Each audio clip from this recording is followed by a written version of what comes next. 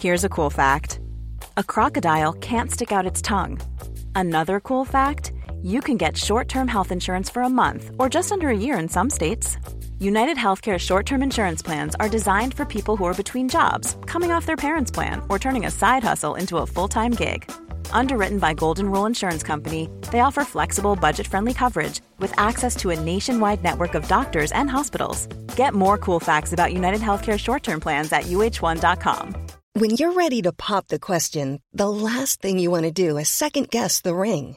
At BlueNile.com, you can design a one-of-a-kind ring with the ease and convenience of shopping online. Choose your diamond and setting. When you find the one, you'll get it delivered right to your door. Go to BlueNile.com and use promo code LISTEN to get $50 off your purchase of $500 or more. That's code LISTEN at BlueNile.com for $50 off your purchase. BlueNile.com, code LISTEN. This episode of Oppo is brought to you in part by FreshBooks. Hey, are you using FreshBooks yet? Why not? I've been telling you about this for a while now. You can use FreshBooks to track your time, send beautiful-looking invoices, get paid faster, and it's so dang easy to use for small businesses and freelancers. If you don't believe me, you can try it yourself, free, for 30 days. Just go to freshbooks.com/Oppo and enter OPPO in the How Did You Hear About Us section. That's freshbooks.com/Oppo and enter Oppo. This episode is also brought to you by Audible. Audible has the best audiobook performances, the largest library, and the most exclusive content curated by and for Canadians. Start a 30-day trial and your first Audible book is free. Learn more at audible.ca/Canada. That's audible.ca/CANADA. From Canadaland, this is Oppo.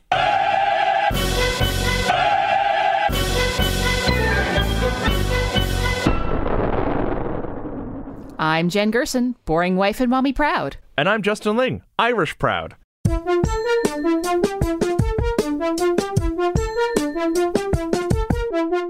Today, it's a sheer survivorship extravaganza. We have on a very special guest who wants to take the Conservative leader out. We've also got the latest on what's going down in the Wild West. And finally, I have some thoughtful thoughts on Hong Kong.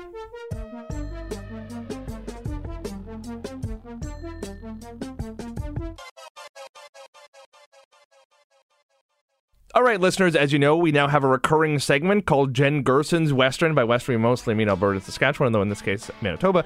Alienation Corners.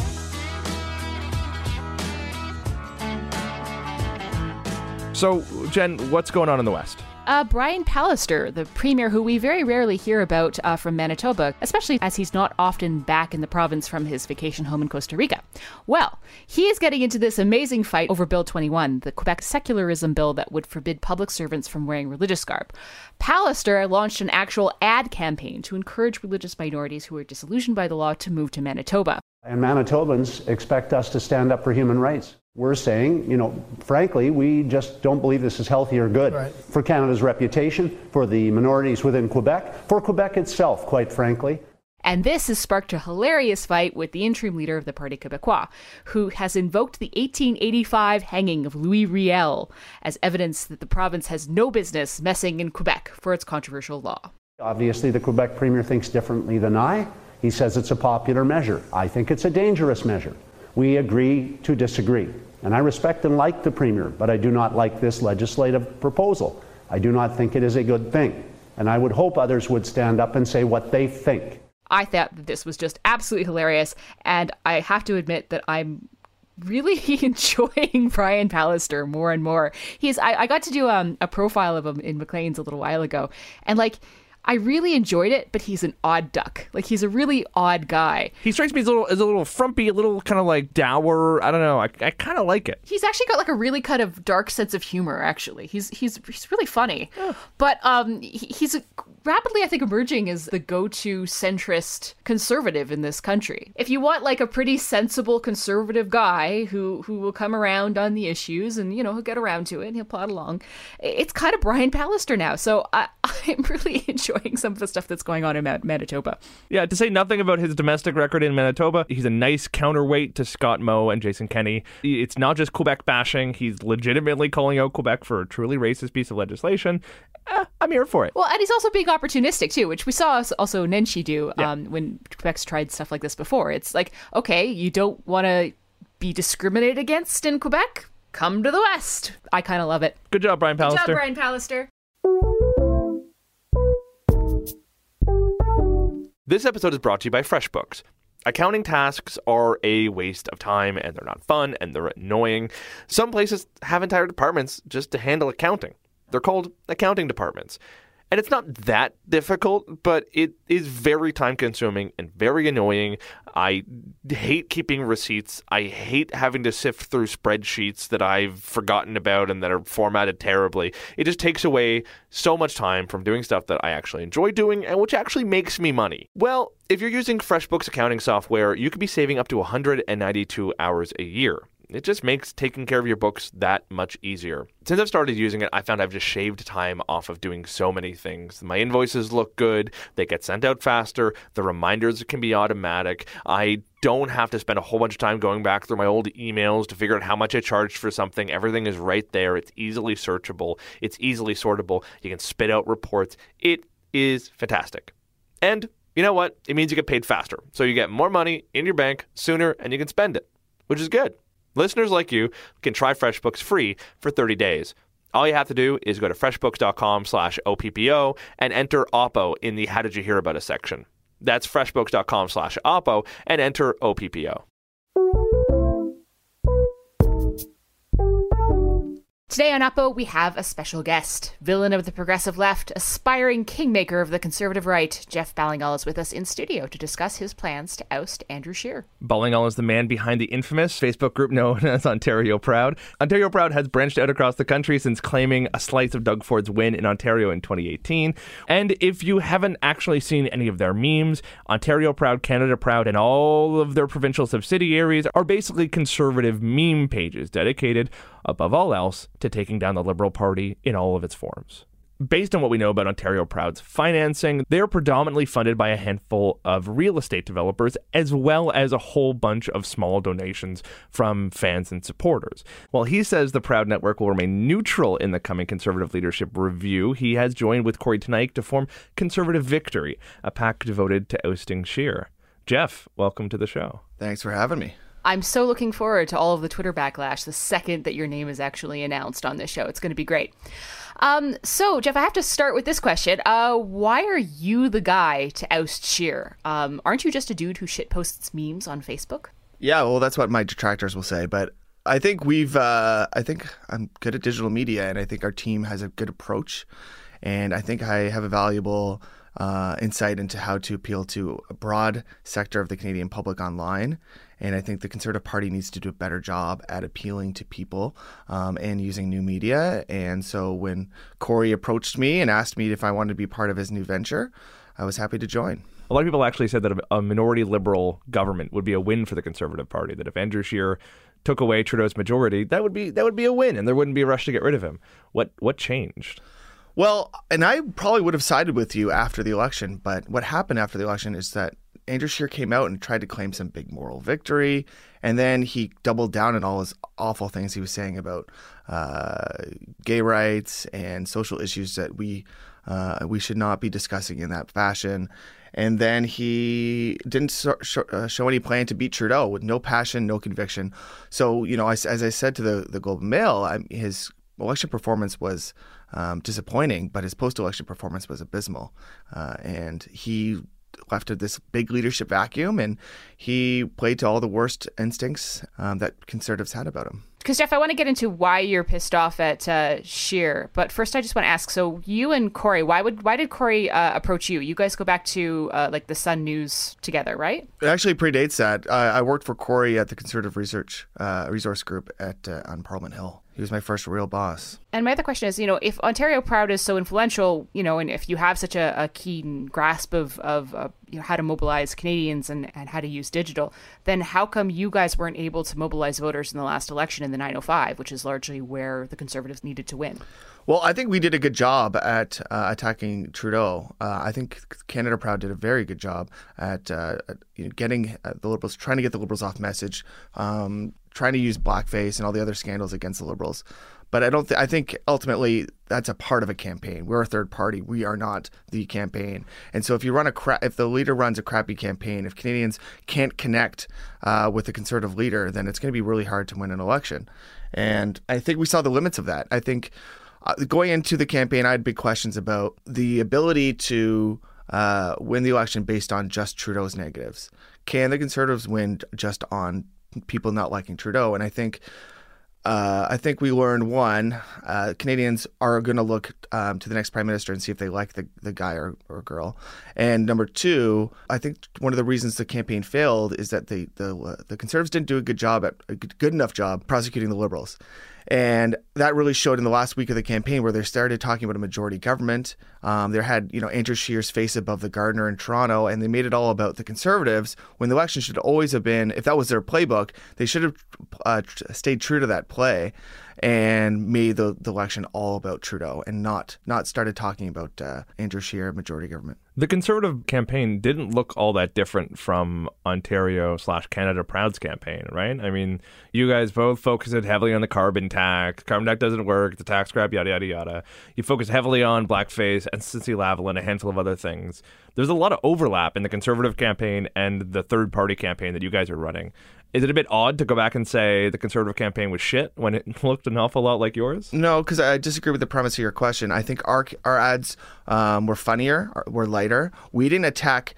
Andrew Scheer's response to blackface was kind of empty, where we just made it listen. No one actually thinks Justin Trudeau's racist, but what he is he's a hypocrite and he's an embarrassment to Canada. That's how we played blackface. I don't think Scheer really did that as much. And I think ultimately Scheer was just not an authentic or entertaining or accessible speaker. I mean, you don't want to listen to the guy because he's so boring, and he's so lifeless, and he doesn't actually seem to believe in what he's saying. He's just mouthing words. And so how can anyone connect with someone that doesn't really show empathy? And so, yes, we had a role to play in the campaign, but we can't win a campaign. You can't win a campaign on a third party on itself. With the benefit of hindsight, how should the Conservatives have run that election campaign, according to you? I just think you need a leader that shows empathy. I think you need that Bill Clinton 1992 campaign moment where it's, I feel your pain. You need someone that just seems relatively normal. And when we're talking about not being able to march in gay pride parades in 2019, that's not normal. That's not the Canada that Canadians want anymore. How can you wouldn't, if someone told you at a party that they had a problem with gay pride parades or seemed weird about the gay issue, you would not really be their friend. I don't think you'd want to hang out with that person. You wouldn't be able to relate to them. And ultimately, that's kind of what happened to Andrew Scheer. It's hard to relate to a guy where on big key questions about his faith and views on social issues, you just feel weirded out by. And I'm just going to segue here because obviously his deputy leader, Leona Alislev, got into a gaffe basically right out of the gate with her comments about the gay pride stuff. She said, this is a quote, "I think that that's obviously his choice, and we live in a country where that's his choice. Have we asked anybody if they've marched in a St. Patrick's Day parade?" I mean, this was supposed to be the person they brought in to help Scheer deal with these sorts of contentious issues. And that is probably the dumbest non sequitur I've heard yet coming from the Conservative Party on the file. Yeah, Jeff. I mean, honestly, what's your problem with the Irish? My friend Jamie Ellerton, who was on the Scheer campaign team and is gay, had a great tweet thread about this issue. He had a litany of all the times that Andrew Scheer went to or celebrated different holidays or ethnic events, whether it's St. Patrick's Day or a Filipino bake sale. I mean, you name it, Scheer's done it, and that's the point. Is that if you want to be prime minister, you have to do these events. You have to find a way to represent different Canadians. And sorry, dude, you got to do it. It's part of your job. So tell me, Jeff, what do you think that Conservative Victory is going to do? As a PAC, what power do you have other than your ability to sort of place Google ads? What are you going to do? What's the strategy? Well, obviously, it's about persuasion, and we want to pressure Andrew Scheer to quit before Christmas. But we also are hiring organizers and working with conservative activists across the country to make sure that we can influence delegate selection meetings and get people to the convention if it goes that far in April. Are you optimistic that Scheer is going to resign before Christmas? I mean, reading the tea leaves, his caucus is still mostly united. Ed Fast has recently come out and saying he doesn't want a shadow cabinet post. because he doesn't trust the leader. But mostly people have kept their heads down. No one's actually sort of challenged him for the leadership. Yourself, Corey Tenayke, and some others have openly been hostile and criticized his leadership. But most of you aren't within the party structure anymore. Would it take someone inside the party to actually sort of stab him in the back for this to work? I think it's a lot more challenging if you're a member of caucus. You don't want to be seen as disloyal. And I think this actually has to be member driven. I don't think caucus can lead it on its own. I think you need a multitude of voices, whether it's in caucus or outside of caucus, pushing for this. And hopefully we'll get there. But I've spoken to caucus members privately, and they are quite frustrated and want to see Scheer gone, but they know that they can't be the one putting their knives in his back. And so I think Scheer will ultimately resign. I think the man has a problem with making decisions, and or having any passion. He honestly acts like he doesn't want the job, and so maybe we'll see him make the decision. Maybe we won't. But I think we're ultimately going to see more and more people come out and ask Andrew to do the right thing. But Jeff, I also just want to ask specifically about Conservative Victory. I know there's a lot of controversy about how the Ontario Proud Network gets funded. How is this PAC getting funded? We have donors coming to us from across Canada right now. We're continuing to fundraise, and so I'm not leading that effort. I honestly am not the best person to speak to that. I'm sure we're going to get a lot more money as things evolve. I mean, this doesn't seem like it's a grassroots. You're funding this on $5 donations a piece. This is obviously fairly large donors to get this up and running. Sure, but there were tons of people who were left on the sidelines in the Conservative movement the last few years that want to get involved and are sick of the party acting like it's still stuck in 2004. And we need different people doing different things, and fundraising and donors is one of them. I've heard rumors that, for example, that the dairy cartel is going to be stacking the EDAs in April to try and protect Scheer. I mean, surely there's got to be a strategy just beyond sort of digital persuasion to get him out. Yeah, as I said, we're talking to Conservative activists and making sure that we're going to be influencing delegate selection meetings, and we're getting people involved, and we're going to be helping people get to Toronto for the convention and make sure that the votes go according to plan. But at this stage, I don't see maybe this is overly optimistic on my part, but I don't see Andrew Scheer getting 70% in a review. If it goes to April, it's going to be hard. But I mean, we can't rest on those laurels. We have to make sure that we're doing everything we can to persuade Conservative members and get and influence these delegate selection meetings. Isn't it a bit odd that there's this criminology happening? I mean, if what we're hearing is true, the dairy farmers are out there stacking EDAs in favor of Scheer. If some other rumors are true, the lobby groups who are somewhat less fond of Scheer are the ones doing the organizing on the other side, helping you guys out with money, maybe helping you out with their member drives and all that. The cattle ranchers of Canada who are no big fans of supply management and therefore no big fans of Andrew Scheer. I don't know, Big Gay, is that a lobby that is helping you guys out? I mean, is it kind of incumbent on both sides to sort of be transparent about who's actually running the campaigns behind the scenes here? Yeah, I guess that's a fair concern. I honestly haven't heard any of these rumors. I can't speak to them. But maybe Big Gay is. No, but I mean, you're at least involved with a movement that could be the front for some of that. I mean, is this kind of where we're at in Canadian politics, where it's now very possible to run these sort of shadow campaigns without anyone really knowing? Oh. Especially with, better than anybody, that third-party financing rules are very opaque if we're not in a campaign period. Yeah, and that's true. That's a concern that it's a fair concern that people might have. Kind of to that point, I mean, it seems like some of the most vocal anti-Scheer critics are coming out of Ontario, they're coming out of Toronto, and they seem to be connected to the Ford, for lack of a better term, faction. And that's pretty understandable, considering the giant rumor was that Ford was enormously pissed off because he was sidelined in the last election. So are you kind of in with the Fordite faction? I mean, is that the deal now? No, not at all. I'm an element of it. I mean, people are also saying that we're the Bernier faction too, because some of our Corey was involved in the Bernier campaign. I think the people we're reaching and the people who I believe are donating to us are from a big cross section who just don't want to see Justin Trudeau win again, who are very concerned that if Scheer continues, Trudeau is going to win a majority government and continue to harm Canada. And that's what people are really angry about, and that's what people are motivated by. Is there anything Scheer could do to convince those people that he can do better in the next election, or is it too late for him? I think it's too late now. I mean, he had an opportunity on October 22nd to start making phone calls, to showcase that he had some sort of plan, showcase some sort of contrition, and he did none of those things. And he has fired Hamish Marshall. He's fired Brock Harrison. He's clearly cleaning house and getting new people in there. Well, he didn't renew Hamish Marshall's contract. Hamish Marshall's contract came to its end, is what he would say. Well, yeah. I know. And casting aside Brock and Marc-Andre a month after the fact, I mean, you can't just do that. He didn't have a replacement. You don't when you fire someone in politics, you talk about the people you're hiring, not the people that you're firing. Yeah. And Scheer doesn't get that. You've talked to people in caucus. What's your read? I mean, we know that it went to a vote, in a caucus meeting. We know that Scheer survived the vote.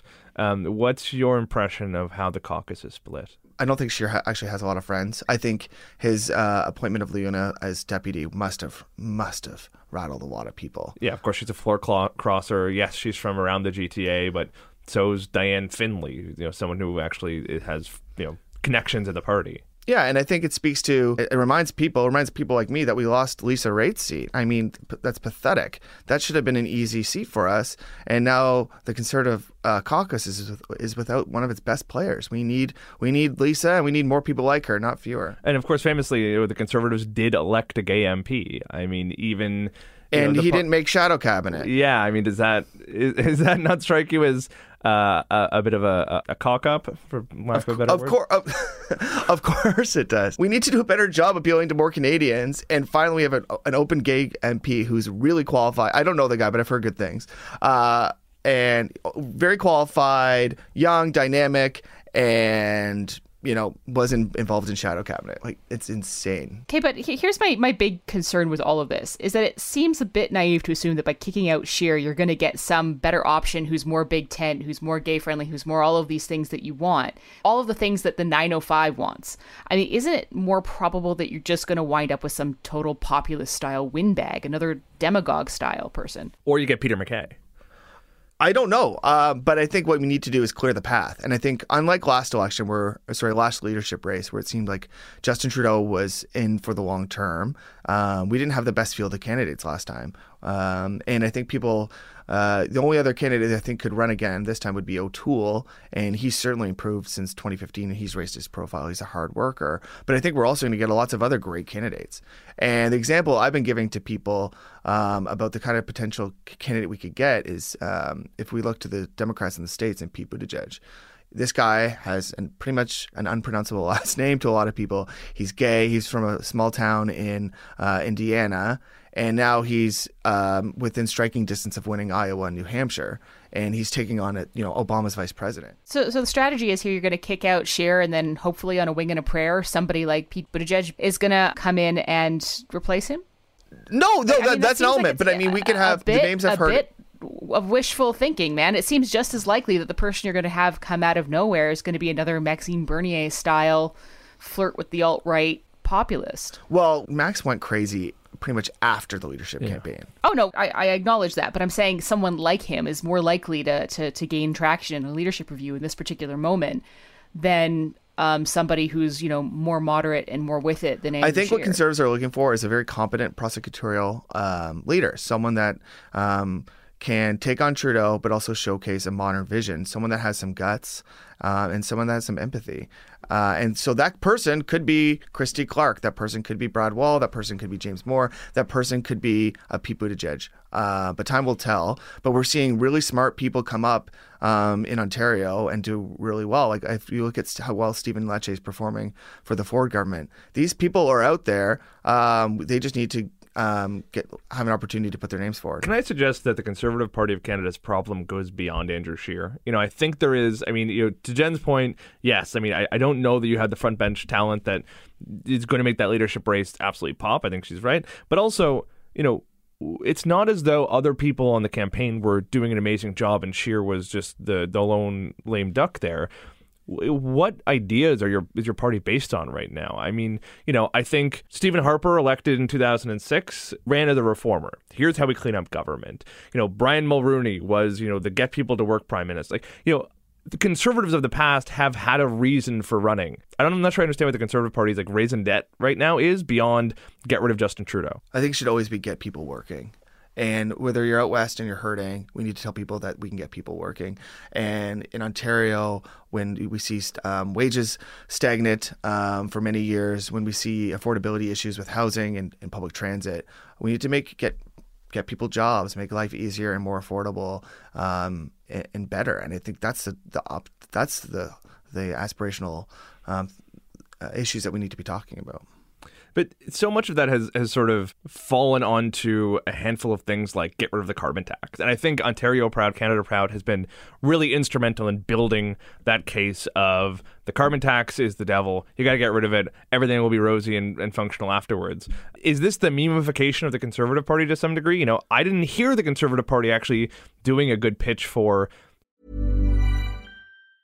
This Mother's Day, celebrate the extraordinary women in your life with a heartfelt gift from Blue Nile. Whether it's for your mom, a mother figure, or yourself as a mom, find that perfect piece to express your love and appreciation. Explore Blue Nile's exquisite pearls and mesmerizing gemstones that she's sure to love. Enjoy fast shipping options like guaranteed free shipping and returns. Make this Mother's Day unforgettable with a piece from Blue Nile. Right now, get up to 50% off at BlueNile.com. That's BlueNile.com. Back to work jobs. I heard we'll get rid of the carbon tax. Once Trudeau is gone, everyone will have a job and there'll be a car in every driveway. Yeah, and I agree. I think the mistake is that the Conservatives talk about the carbon tax too much. Well, you talk about the carbon tax too much.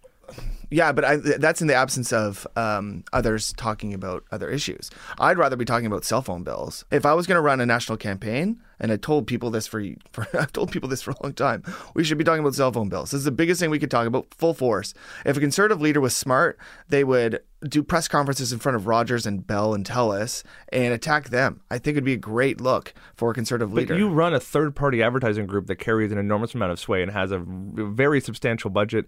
You have the power to run ads. You have the power to hold press conferences. Why haven't you done that? Why are you focusing so damn hard on the carbon tax? I mean, not to mention you've also gone hard on immigration levels. I mean, you've gone after Trudeau personally. I mean, we've never gone after immigration levels. Yes, you did. Want me to pull up the meme? You were warning Canadians that the Trudeau government was going to raise immigration levels to 350,000 people a year. Sorry, 40% hike, and yeah, you did. I mean, you run ads on immigration, the carbon. I mean, you have the power to change things. Isn't it weird for you to kind of sit on the sidelines and say the Tory party? We have talked about cell phone bills. Yeah.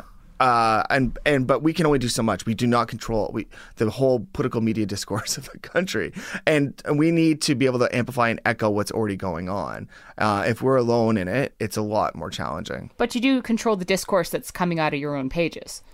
Yeah. Right? Like it may not be on you entirely to shift the Conservative movement's view on things like, I don't know, environmentalism or cell phone bills. But I mean, you have that ability to, add a little bit more depth to some of the memes and pages that you do have. Sure. Yeah. And that's a fair criticism. And that's something we could be doing better. I'm not saying Canada Proud is perfect. There's lots of things I want to be doing better. But it's also about resources and about how we can best defeat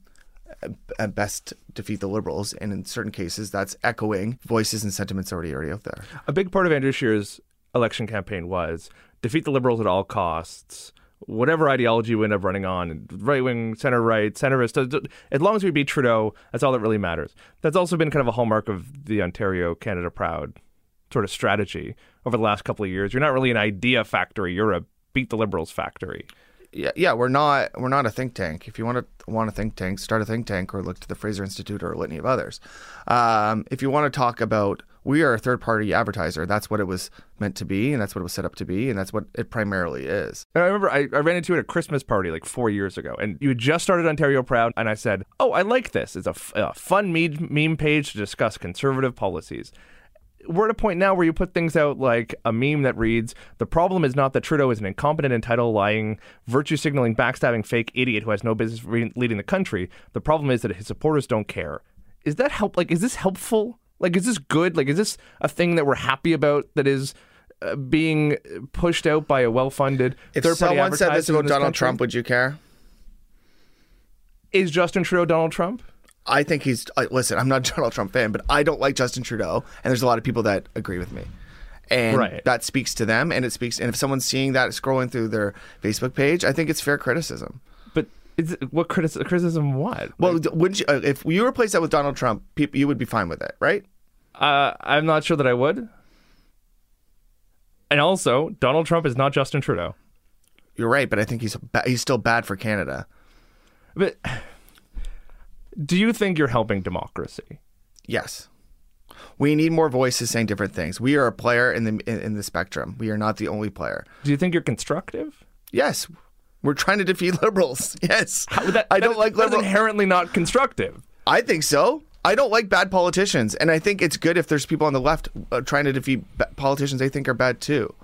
It just strikes me as kind of interesting because, I mean, you're focusing on, we're the defeat the liberals machine. I'm fundamentally doing what I believe in doing, and I'm serving democracy by defeating somebody I disagree with. Okay, but how does any of this qualify you to be a conservative kingmaker? It seems to me like you are so focused on and laser focused on defeating the baddies in your conception. That's fine. You're totally entitled to be that guy, to do that thing, but you don't seem super passionate about policy, and you don't seem super passionate about getting behind a leader that you actually care about or think could do a really good job running the country. That's not what I hear from you. So why are you the best guy or a good guy to sort of topple Scheer? Because I do fundamentally believe in free markets and free people. I'm not a policy expert. I want solutions that fit those two parameters. That's what I want. I'm not a policy expert. I don't claim to be. I'd rather bring in people who are policy experts to develop political platforms. Like, you're a fighter. You're on the trenches of this political battle, and you're basically the street fighter. I get that, and I get in a democratic system why we would need people like that. I mean, and the liberals have street fighters too. Everybody has sort of partisan street fighters. Cool. I mean, I'm probably torturing this analogy, but why does the street fighter think himself a good guy to decide whether or not Scheer should be able to continue on as leader? Like, what qualifies you to make that position? But it's me amongst many people, and I'm playing a role for this Conservative Victory group. I'm not the only person on it, and we're not even running a candidate. It's about getting Scheer out of the way so we can have more ideas come through. No, but answer the question: which Street Fighter character are you? Back, left. Fireball. Let me ask you this. If we didn't have Ontario Proud and Canada Proud and Press Progress and all of these sort of partisan outlets that are either meme pages or fake think tanks or fake websites or whatever, do you think we would be better off as a country or worse? Worse. I think we need more voices, not fewer. But doesn't it matter what those voices are saying? And let's bring it back to Andrew Scheer. But why do people get to decide what voices? I'm not getting to decide. I'm not deciding. I'm not saying we should shut you down. I think he's actually trying to guilt you into quitting, Jeff. Jen, you're giving away the plot. No, but quite earnestly, I mean, for the Conservative members who are still kind of on the fence about Scheer, who might not appreciate the campaign that he ran, but who aren't sure there's anything better on the other side, would it not be helpful to give them a vision of, what you think the Conservative Party should be, or what your donors or whatever? Do you not think it's worth advocating or advancing an idea of what the Conservative Party could be? And when it comes to a leadership candidate, that's what we'll do. But right now it's about Scheer is harming the party. We need a healthy race. And if Scheer wants to run again, he should run. But we need a healthy race where new voices and new ideas can emerge. Because generally it feels like your outfit, I mean, you are funded by increasingly, I know, small donors, but a handful of big corporate donors. You use the apparatus you've built to go after people. I mean, that's fundamentally, you go after Trudeau, you're going after Scheer now. But so let's be clear, the Prouds are... But you also have a lot of great memes about, like, bagged milk and how lovely maple syrup is. So, like, let's be fair here. The Prouds are also staying neutral in this campaign. Yeah, but I mean, you are part of the Proud apparatus. I mean, sure. You're the brain master. Is that a word? No. Okay. So Proud. You're not going to use the Proud network to try and mobilize any of the members to vote against Scheer during the leadership review, if it comes to that? No. Why not? Well, one, there'd be a disagreement amongst. Listen, there's a board of directors with Canada Proud. I can't control it all, and I think there'd be a disagreement on that. I also think Canada Proud's role. That's not what Canada Proud is about, is getting involved in internal conservative battles. But to keep kind of harping on this, the Conservative Party needs to figure out what kind of Conservative Party it wants to be in the 21st century, right? Especially in the second decade of the 21st century, which is, I'm told, where we are now. does it have to change substantially? It kind of sounds like you're saying, oh no, all we need is a funny guy who can sell the same things that Scheer was saying. I mean, do you need a party that, does actually have a sensible environmental platform, is cool with queer people, is finally putting the abortion thing to rest? Like, where do you think this Conservative Party should be? Do you even care? Well, one, I think if we had a better leader last time, we would have won the last election, right? But that's also... Even with kind of saying all the same things, doing all the same things, if it had been a different face, you think you would have won? Yes. Okay. Now, does that mean I think the party needs to change too? Yeah. I also think the party needs to modernize its approach for the long term. I think we need to be inclusive. We need to be talking to ethnic communities and making sure we're not alienating urban women and doing all the other things that need to be done. We need to figure out a way to talk about climate change in a more sensible way for the long term. There's a litany of things that need to be improved. But don't you think you've incentivized talking about climate change in the stupidest way possible? I mean, and I mean this quite genuinely.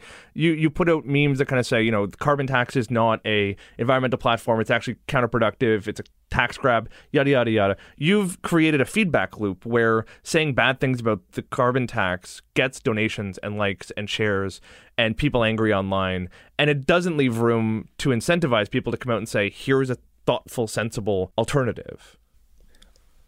But we can't be all things to all people, and you're acting. But you're doing a bad thing. No, but I think you're asking. Listen, Canada Proud isn't a political party. Yeah.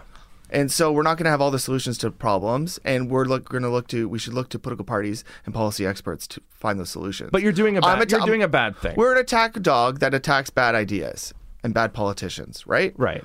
And I think the left has had them. The unions outspent Canada Proud, 9-1 last election, and they're able to run vicious ads and But at least I'm transparent. I'm on this podcast. Would anyone from Unifor come on here? Absolutely not. Oh, we haven't asked. We should probably ask at some point. I apologize if this is a Unifor shop. Solidarity forever. At least the unions are out there saying, what do we not want? Layoffs. Because we have members, we don't want them laid off. What do we want? More investment in public services. You can disagree with that, but they are a membership-driven organization. They have elections for their board. They are pretty upfront about what they want, what they don't want. Your organization is, former Conservative Party staffers for the most part, taking money from private corporations to run ads that are largely in lockstep with the Conservative Party. Do you not think there's a difference there? I mean, not that it's necessarily one is good, the other's bad. I actually think they're both to a large degree bad. But do you not recognize that there is a difference there? But when you look at the actual content that these groups put out, they're identical. Yeah. Yeah, I mean, they attack Scheer, they attack Doug Ford, and there's a lot of mean-spirited stuff out there. And so, Unifor might claim certain policy objectives, but when it comes down to the political aspect of it, they fight like we do. I'm going to play devil's advocate here with you a little bit, Justin, not to get Jeff totally off the hook for being the baddie, but to some extent, people can choose to contribute to the Proud network if they want to, whereas, for example, the unions, for the most part, the people who are join them have to join them in order to take the jobs that they do, and the contributions are forced, and then that income then goes to partisan funding. So you could make an argument for one being a baddie or the other being a baddie or both being the baddie. So I'm not sure that the unions are quite as lily white as you're playing it. Listen, I'm not going to guilt you into shutting Ontario Proud down. I've accepted that. Can I at least suggest that Ontario Proud could be a vehicle for something more positive than the rancor and vitriol that you've created on your platform thus far? I don't listen. I disagree with that premise, but I also disagree all you want. But no, listen. There's a lot of things I would love to do with more resources. Right? I'm not giving you any more money. I'm tithing enough. Justin, we capped you I'm gonna off. look No you up more in our money nation builder. No, there's lots of things I want to be doing, and that's the thing is my ideas don't end at Canada Proud and Ontario Proud, and what I want to contribute to Canada and to political discourse and business, they extend beyond that, and so Canada Proud has its role. It is an attack dog, but I think you're right. There's other things that I would like to be doing through that vehicle, but there's also other things I want to be doing through other vehicles, and that includes being more positive and proactive. What I'm hearing from you is that Canada Proud is the first of your foundation blocks in the empire that you choose to build around. I started Ontario Proud and then Canada Proud because they were the logical next steps, and then it was an opportunity in the market that I could do. And you expect to grow your influence and power base from there? No, that seems really egotistical. Are you running for leader? No, Is this all a scheme to get Scheer out so you can run? No. No, for I Fallon never. for Prime Listen, Minister? I don't Is like. that I'm the not plan Jen. here? I don't view myself in that regard. I'm just doing. I like to do cool things, like things I like to be doing, and that's kind of why I like having my own business and having the freedom to do cool things and think about cool things, and that's what I want to do. Yeah. And so there's things. I'm not some grandiose visionary thinker where I think 10 years down the road or even a year or two. It's what can I do next that I would enjoy, that I think I can be good at. Okay. I hope it is more positive because, and I've told you this privately before, I think you're hurting democracy, and I want you to stop hurting it so much. Okay. That's my little. That's okay, Justin. It's I'm okay if you don't like me all the time.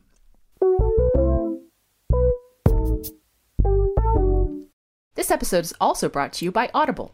Audible has the best audiobook performances, the largest library, and the most exclusive content curated by and for Canadians. Now, if you were depressed by Justin's suggestion last week, might I suggest this monumental work by Friedrich Hayek, one of the thought leaders of the Austrian School of Economics and one of our greatest defenders of classical liberalism. The Road to Serfdom, the definitive edition. It is an unimpeachable classic work in political philosophy, intellectual and cultural history, and economics. The Road to Serfdom has inspired and infuriated politicians, scholars, and the public for half a century.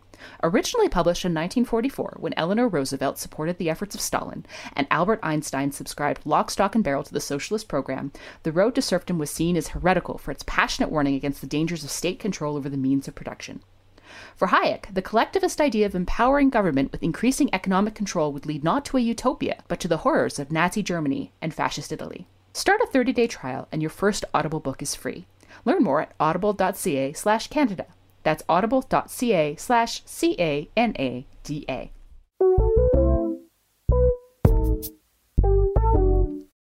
So, Jen, last weekend I was in Nova Scotia for the Halifax Security Forum, and I got the chance to sit down with Figo Chen and Emily Lau, two Hong Kong pro-democracy figures who accepted the John McCain Prize for Leadership from the forum.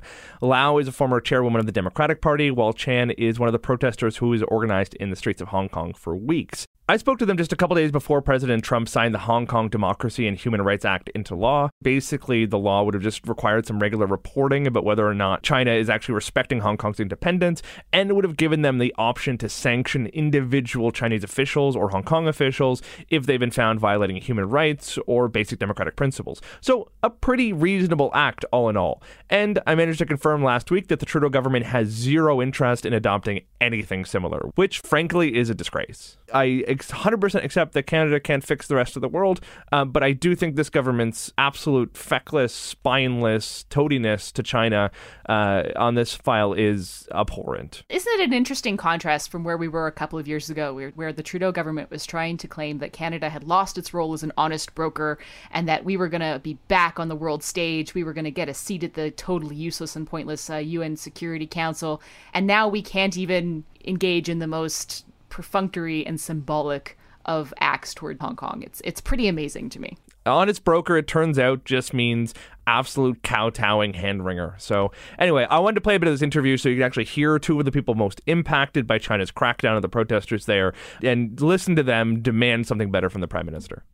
China has done a very good job, especially over the last decade, of lobbying, convincing politicians around the world to take a more friendly stance towards China. It, up until recently, hasn't been incredibly effective, apart from now the President of the United States repeatedly says that President Xi is his friend and counts him as an ally. Is that discouraging? There are people in public office, whether it's in government or in parliament or in business, they want to make money. So they want, China is a big pot of gold, and they want to go in and get it. And so in the process, other things, have to play second fiddle. So we know that. And of course, it's very disappointing. And China knows that they know the weaknesses or the wants of these people, and they satisfy them. So it's not easy.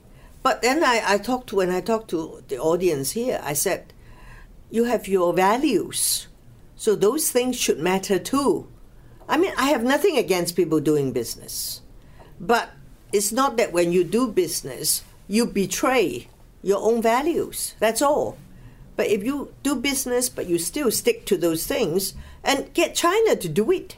And I also mentioned the importance of reciprocity, which is a very fair thing. Well, when they come here, the whole place is very open. And they get access to all kinds of things, whether they're journalists, whether they're academics, the business people. They get access because it's open society.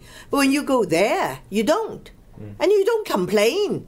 You accept it. So they feel very happy. They come and get everything. So they think you're fools. So why should you do that?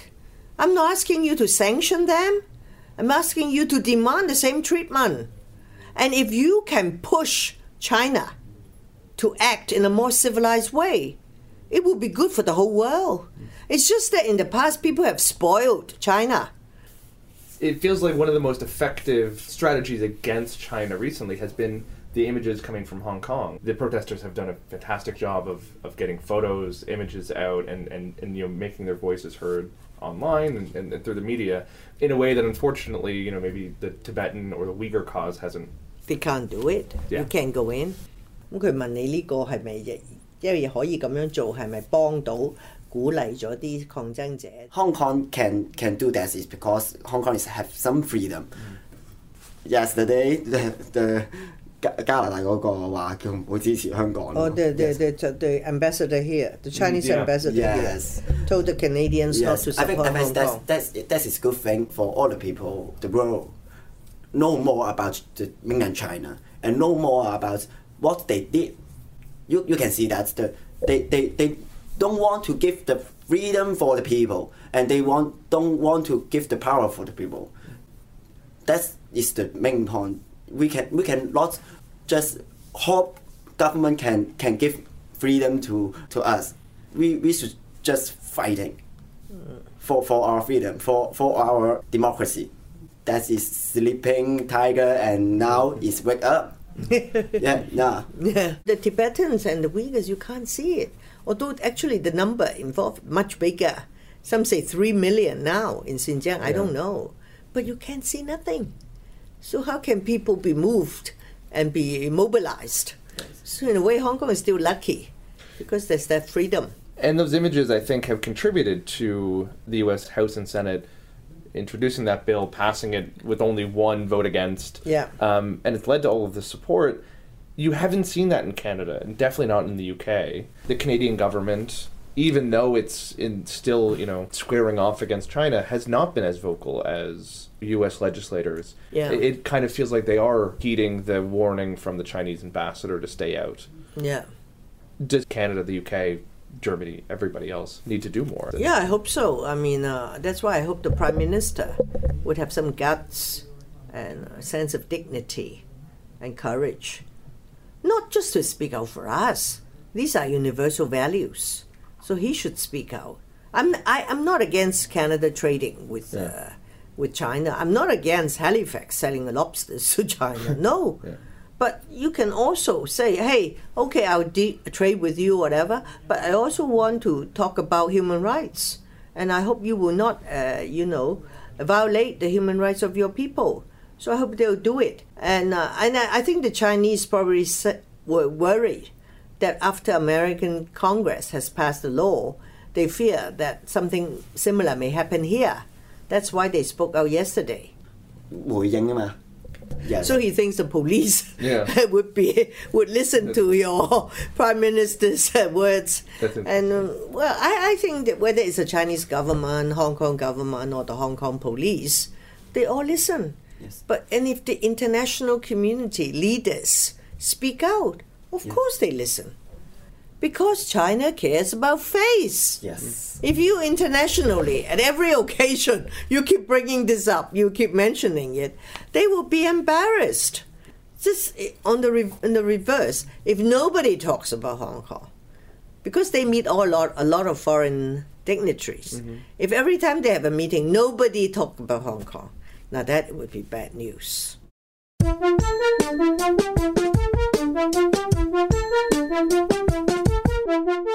That's it for Oppo this week. Tell us what you think. Your feedback sustains our souls. Email oppo@canadalandshow.com or tweet us at oppocast. And go like and subscribe wherever you get your podcasts. And if you like us, rate us and leave a review. Maybe we'll even read them on air and we can get into a fight. What I thought would be nice, Jen, is that if we finally got on someone who we've been asking to join us for quite some time, it would be nice if the Prime Minister finally had, the courage to come sit down and chat with us. It will never happen, Justin. He's just not brave enough. And he's certainly not brave enough to face you. It won't happen unless people get organized. So I'm saying right now, hashtag come on Oppo, you coward. I'm not going to spell that for you. Figure it out. Come on Oppo, you coward. You can make it happen. While you're at it, also renew and with an E. Come on Oppo, you coward, and renew and with an E. Go on Twitter. Let's make this happen, kids.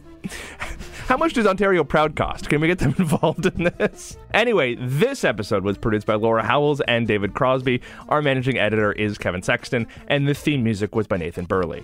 I have the last word this week, and that word is blue. It's the only thing that came into my brain.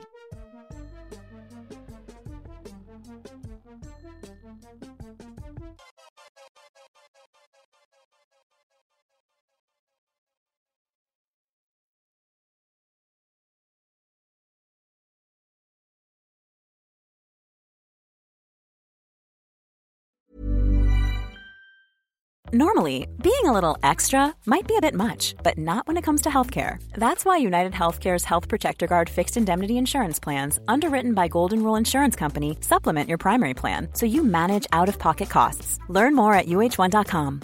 Hi, I'm Daniel, founder of Pretty Litter. Cats and cat owners deserve better than any old-fashioned litter. That's why I teamed up with scientists and veterinarians to create Pretty Litter. Its innovative crystal formula has superior odor control and weighs up to 80% less than clay litter. Pretty Litter even monitors health by changing colors to help detect early signs of potential illness. It's the world's smartest kitty litter. Go to prettylitter.com and use code ACAST for 20% off your first order and a free cat toy. Terms and conditions apply. See site for details.